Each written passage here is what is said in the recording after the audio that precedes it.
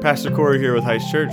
Thank you for listening to our sermon podcast. If you would like more information about Heights Church, simply go to weareheights.org or follow us on our Facebook page. If you're looking to get plugged into a church, feel free to reach out to us via our website by simply clicking contact, and we will help you find a similar church in your area. Hope the podcast serves you well, and thanks for tuning in.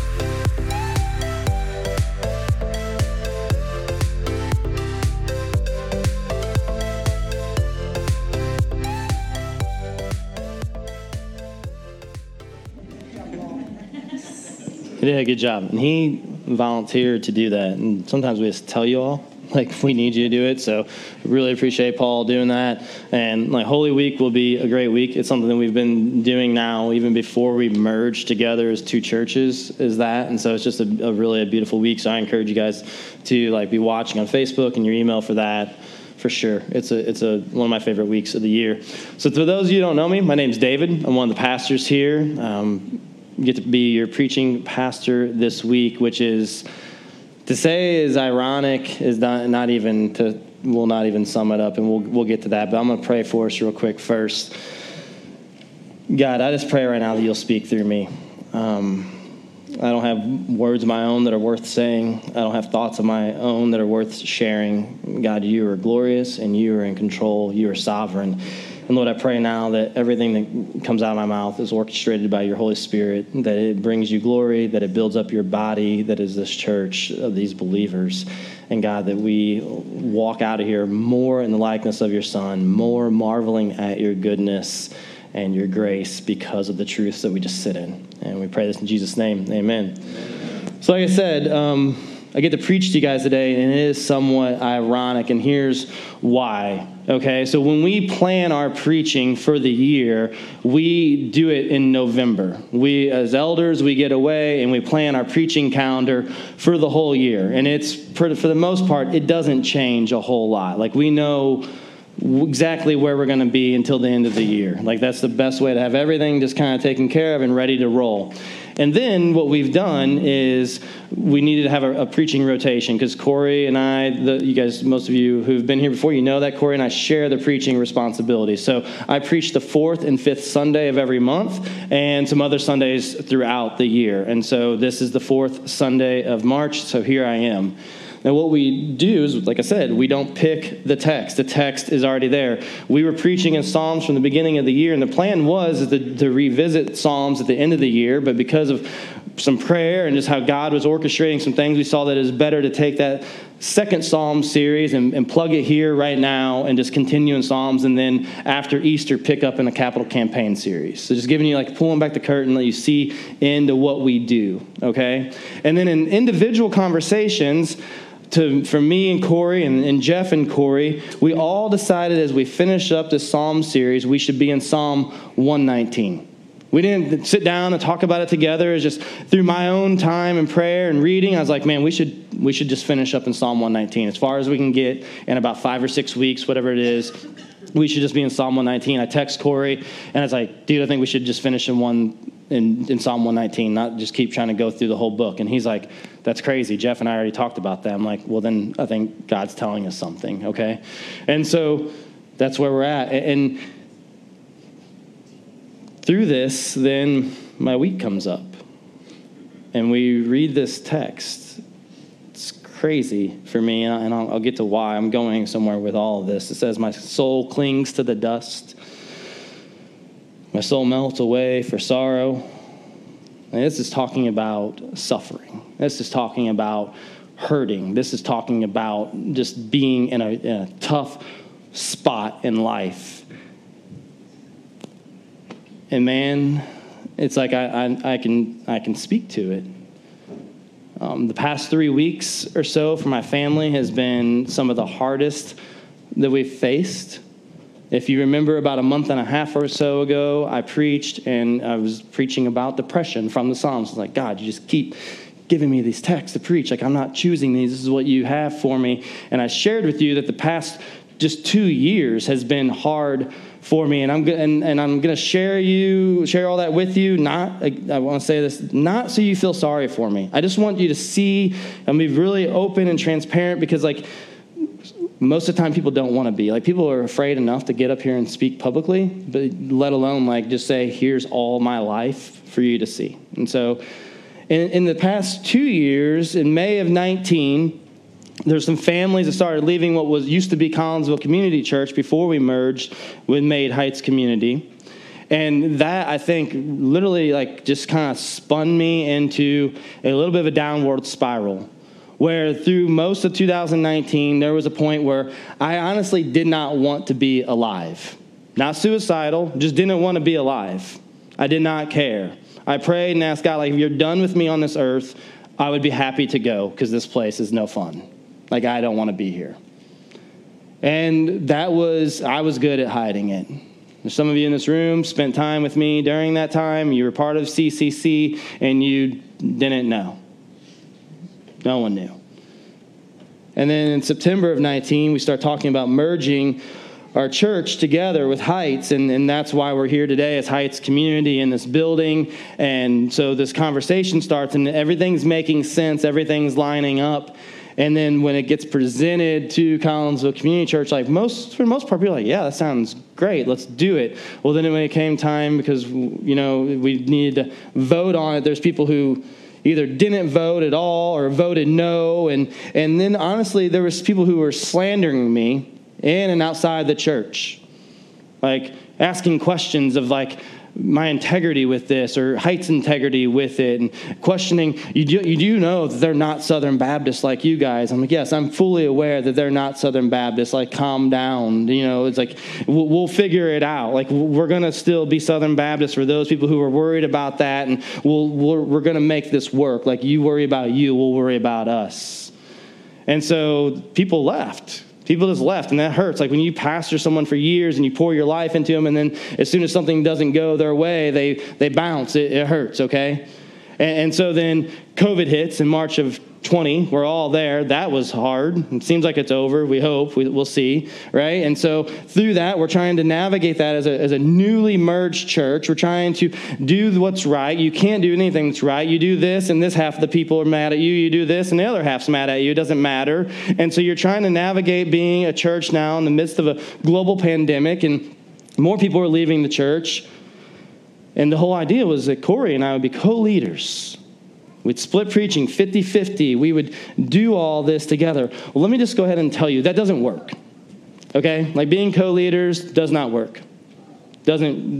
Someone's got to be, even though we're first among equals in that sense, like, it just doesn't work. And so God impressed on me through prayer and time in the Word that I needed to let go of my title as co-lead with Corey. So I've planted a church. Now I'm letting go of my title. And with that, God said, and you don't need to preach 50% of the time, because if you're not the lead, then you shouldn't preach the same amount. Well, that's not fun, okay? Like, you're stripping away parts of your identity. So at an elder meeting with no warning, I tell the elder team, this is where I feel God's leading me to be, and so we do so.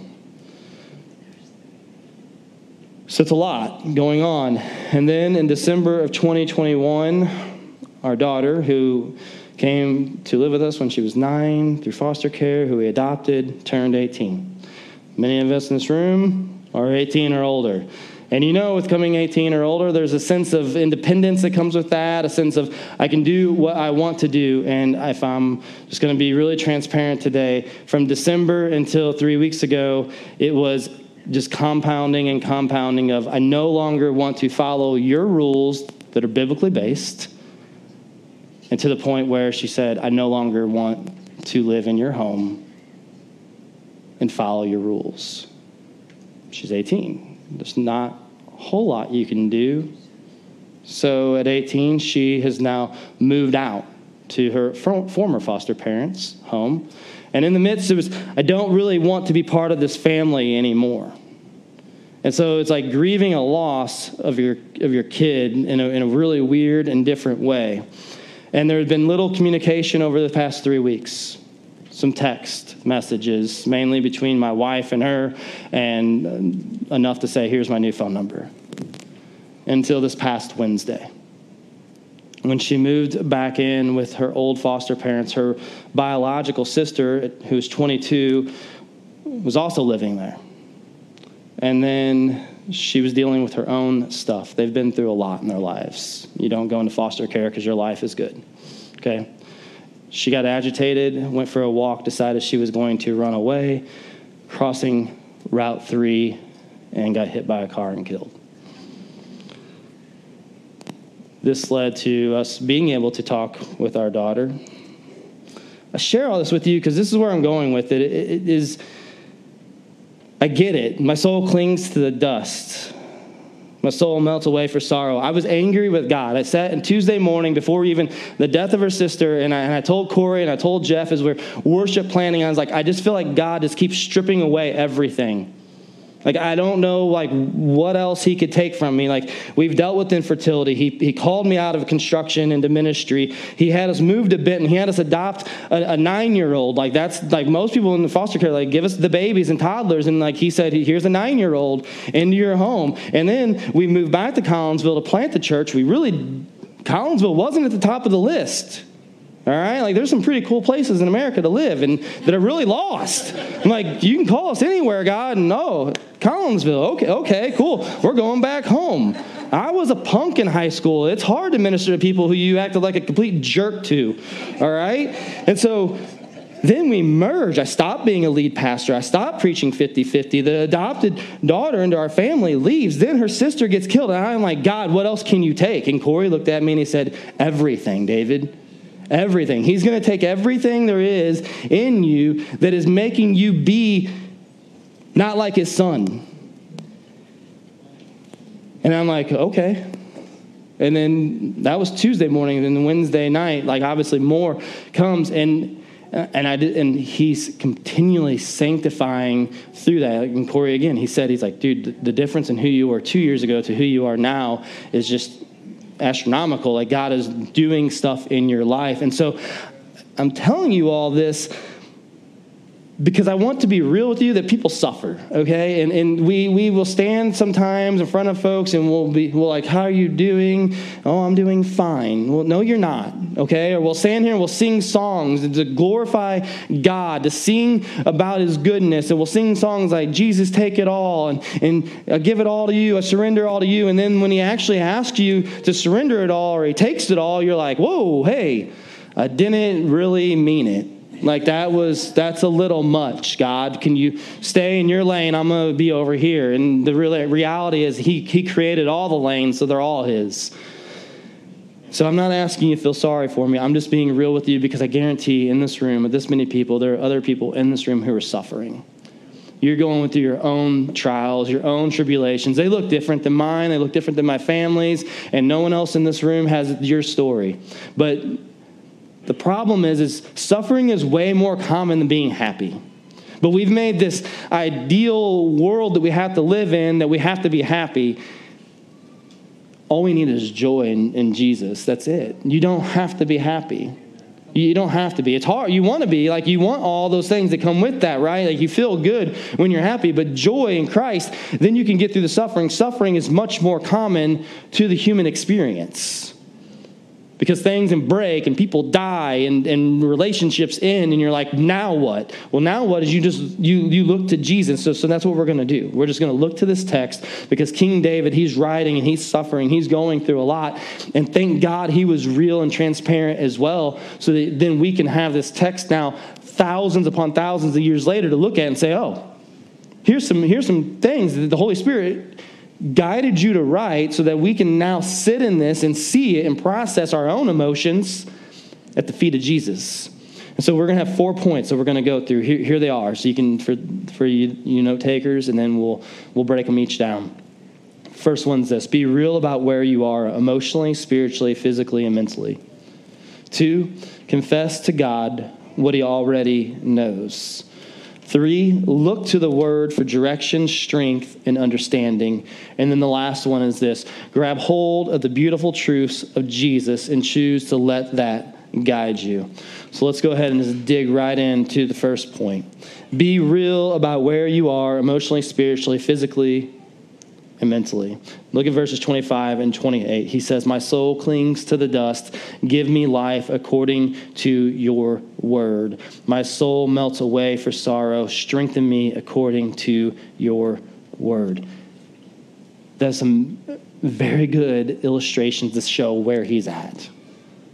He feels like he's in the dust, like near death. He feels like his soul's just melting away in sorrow. He is hurting, and we know why. It's because in verse 23 it says, even though princes sit plotting against me, your servant will meditate on your statutes. Like, people are coming after David. It's his own sons. Like, his life in the later half was pretty chaotic. He had his own sons turning against him, going after him, trying to take his kingdom. And some of it was sin-induced, that he brought upon himself some things that he did, and then some was just because of the sin of others. But regardless the circumstances and why he's there, he is suffering. And he's being real about where he's at. He's saying, my mental state, my emotional state, my spiritual state, I feel like I'm done. I'm hanging on by a thread. And the reality is that so many of you in this room, including me, we can relate. We're like, yeah, I don't know how I'm going to make it through another day. I don't know how I'm going to do this because everything's just a mess. And I don't know where to turn or what to do. And then people ask you, how are you doing? Like I said, what do we do? The Christian F word. I'm fine. You're not. You're not fine. Like, if you were fine, then you would have none of these problems. All your stuff would be perfectly lined up and just all taken care of and just tied up with a neat little bow. And it's not. Life is messy and hard. And we go through all these different trials that we have to face. We're not fine. We have to be okay with that. Not because we're looking to be some type of martyr and look at my life, or we want to be woe is me all the time. That's not it. But if we're not real about where we're at, how can we ever come out of that and give glory to God? We can't. We can't. The problem is, though, then on top of that is we think we can fake God out. I've said it many, many times. You can come here and fake it for an hour, and I may not know that you're not fine, or someone else may not know that you're not fine, because you can slip in and slip out really, really quick. And we don't have a whole lot of room to gather here after service. And so you can get to your car and you can wave at the parking guy and you're gone. And no one knows that your life is tumbling down on you, and you don't know how you're even going to take the step out of bed tomorrow morning. But God knows. He already knows. He's not caught off guard by my anger, by my frustration, by my just sadness. He's not caught off guard. He's not wow, I really thought David would respond differently to everything he's faced lately.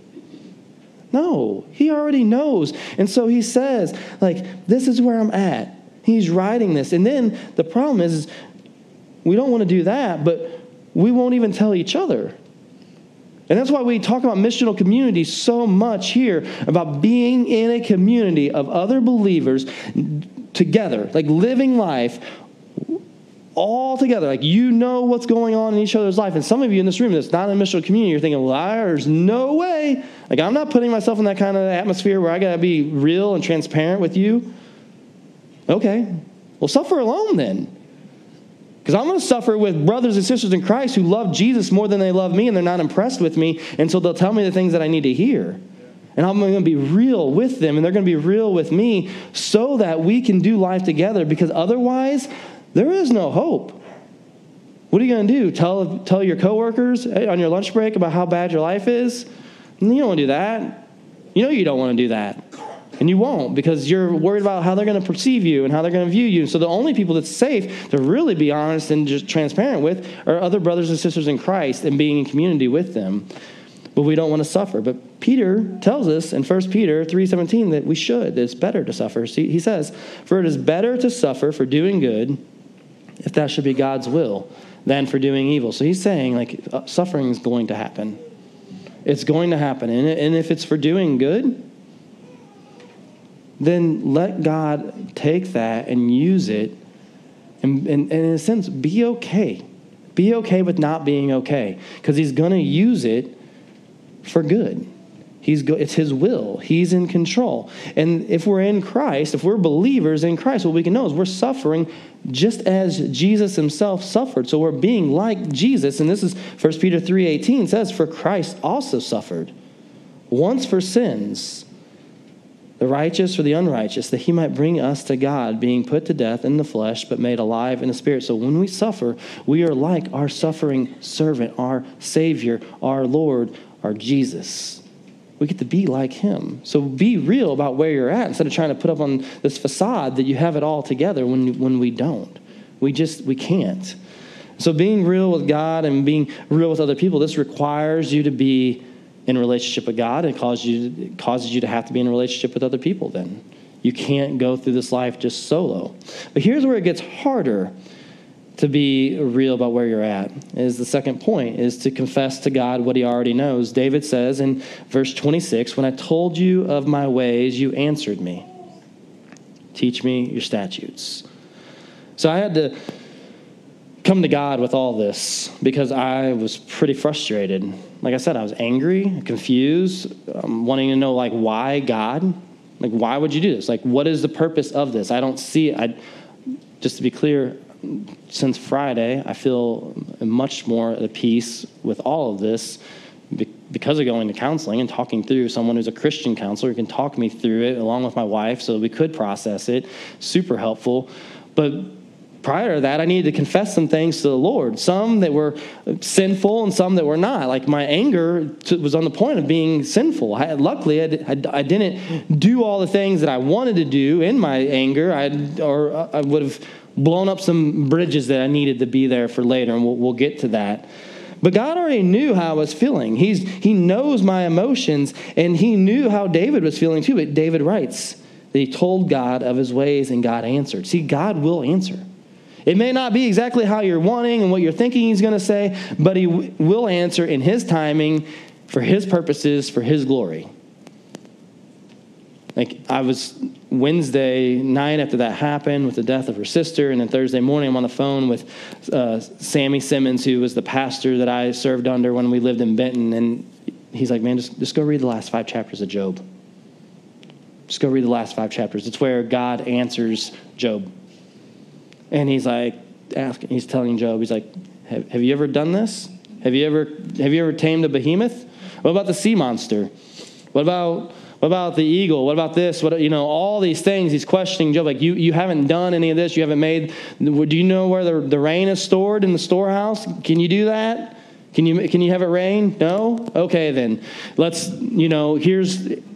And it was super comforting for me because I was sat with God and confessed to God, like, I don't know anymore, like, what to do. I really feel like everything is, like, just going crazy.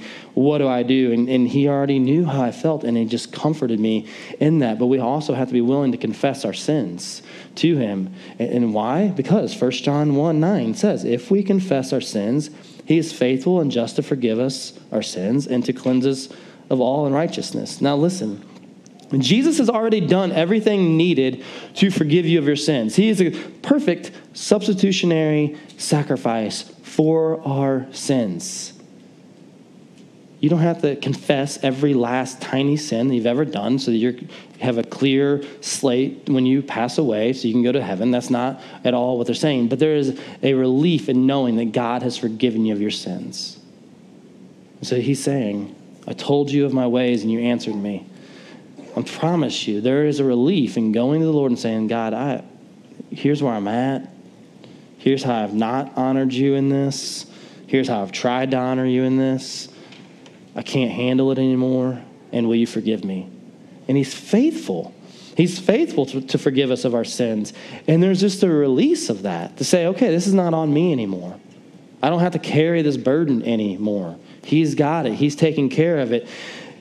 And for me, it's like, okay, well, what does that look like? Well, I'm weird. And so when we were at the marriage retreat, and Steve Mizell was up there, so those of you who were at the marriage retreat, you heard him talking. He was talking about, like, his Sabbath time and, like, how that's not always this perfect 24-hour period of rest, and it looks different for him, and his prayer life's not always, like, this perfect carved-out time of this. And I'm like, man, that's me. Like, that's me. I can't because I'm too, like, just always, like, ready to move and on the go. I'm like, oh, squirrel. And I'm, like, all over the place. Like, I can't focus, like, I can't. But there's always, like, this continuing conversation in my head with God. Like, there's times where I just sit down in my office and I'm just, like, reading the last 5 chapters of Job, or I'm worshiping and listening to songs. But sometimes, man, I'm just always on the move. I don't like to sit still. And so, like, there's always this conversation with God, and I'm just working through all this with him. And so what I'm saying this for is, like, go to God and be real and confess where you're at and your sins. And know that it doesn't have to be like you woke up at 5 a.m. and you knelt beside your bed and you cracked open the scripture, and then, like, somehow, like, just as the sun was rising, it cracked through your blinds and hit the perfect verse. Okay, like, it may not happen that way, and if it does, like, God bless you, but that's not my life. Like, I'm just trying to figure out, can I get coffee made and can I get everything going, like, before everything else starts going, and then I'm just going to try to be with Jesus throughout this day so that I can make it. But we got to be willing to just go to him and sit at his feet. And that's what we've been talking about this whole sermon series, and then just to listen to him. And when we listen to him, what we do then is we look to the word for direction, strength, and understanding. I love how David, in this whole text, he's saying, give me life according to your word.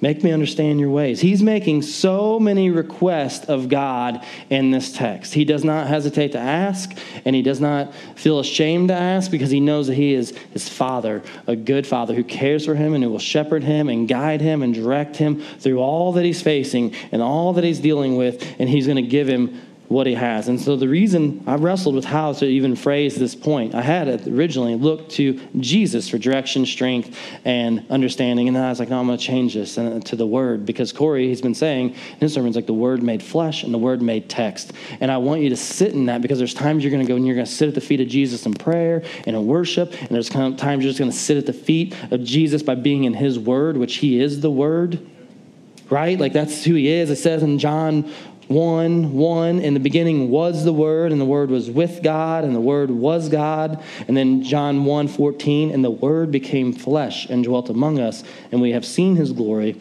Glory is the only Son from the Father, full of grace and truth.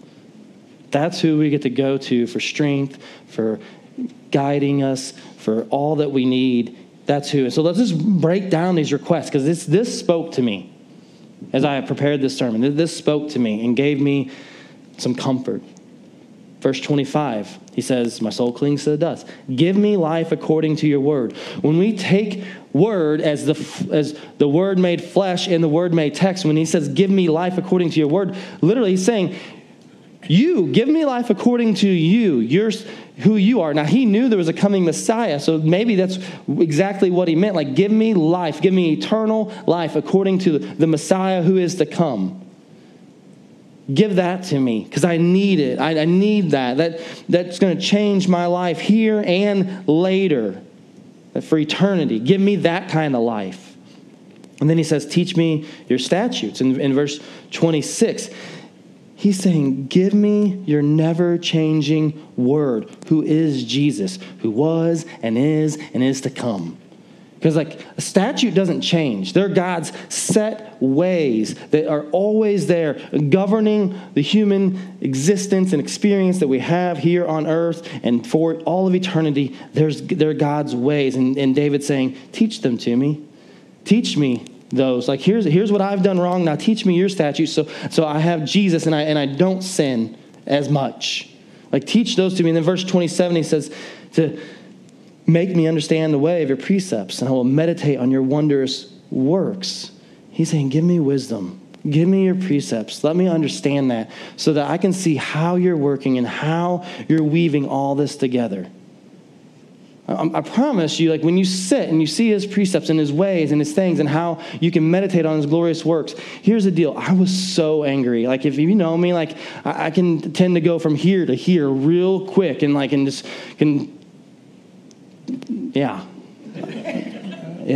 get angry.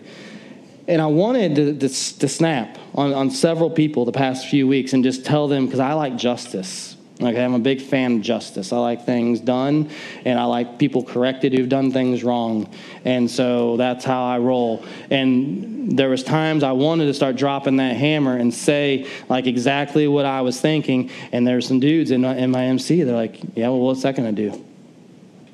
Why, if you say that to that person, how's that going to help? And here's how you can meditate then on God's glorious work. If I would have not stuck to his precepts, which godly people were speaking into my life, I wouldn't be able to marvel at his work. Because if I would have snapped on one of them, being Jocelyn, my daughter, then when her sister passed away, I don't know that she's going to be calling us to say, hey, I need you now. And now I can sit back and I look at God's glorious work and say, oh, you're at work.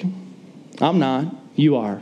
Let me just be a passenger and watch you, because you can't do it yourself. You have to just sit and look. And so he gives you wisdom, whether he's speaking to you or using others to speak to you, he gives you wisdom. Then you can sit in awe of how he uses all that.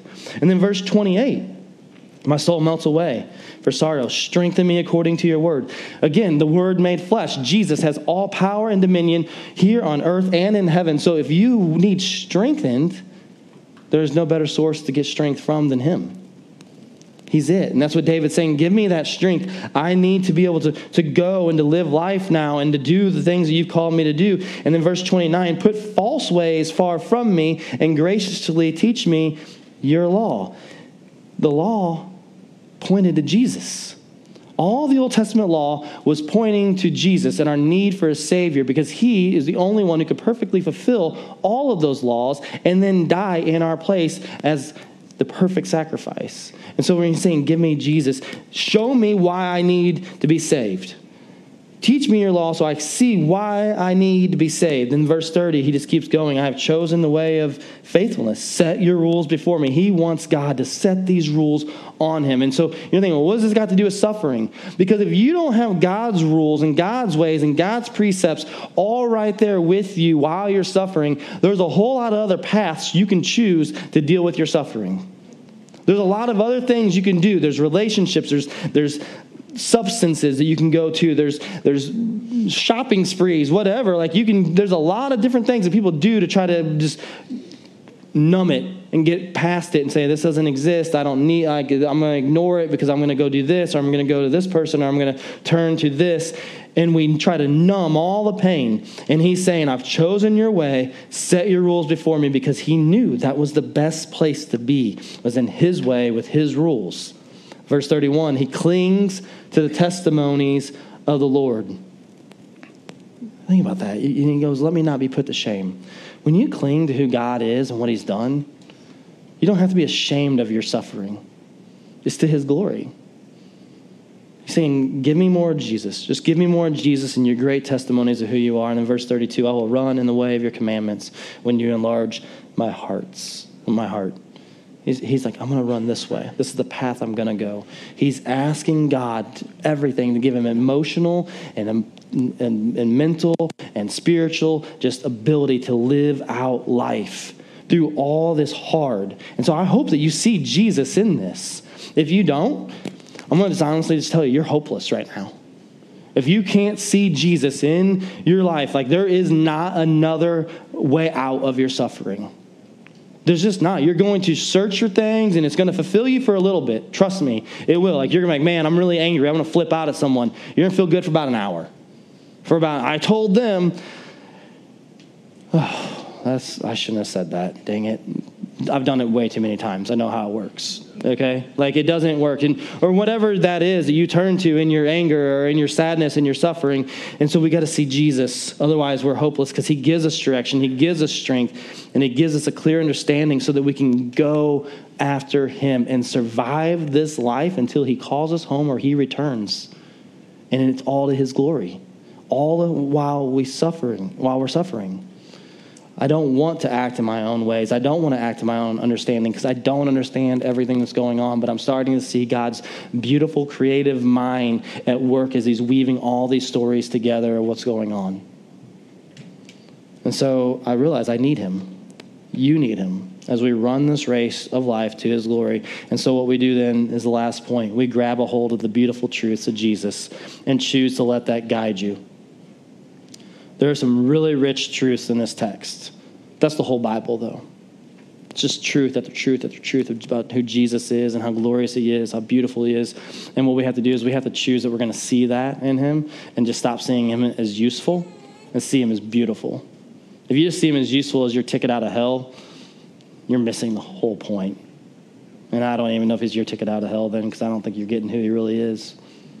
You're clinging to a Jesus you made up in your own mind.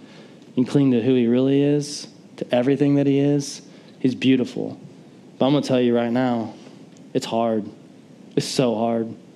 You'll see the beautiful truths of Jesus, and you're going to make, that's where I want to go. And then you're going to be like, oh, but this is easier over here. Because when you cling to those beautiful truths of Jesus, and you let that be the navigation of your life, you're going to be disliked. You're going to make people mad. People are not going to like you. You're a stumbling block to what they want to do then. Even if you don't say anything to them, if you don't mention Jesus, but you're living your life differently and you're not choosing to go down the path that they want to go down, they look at you as like you're incriminating them because you're living your life different. And so it's hard, and you start to veer the other way, and you say, oh, I don't know.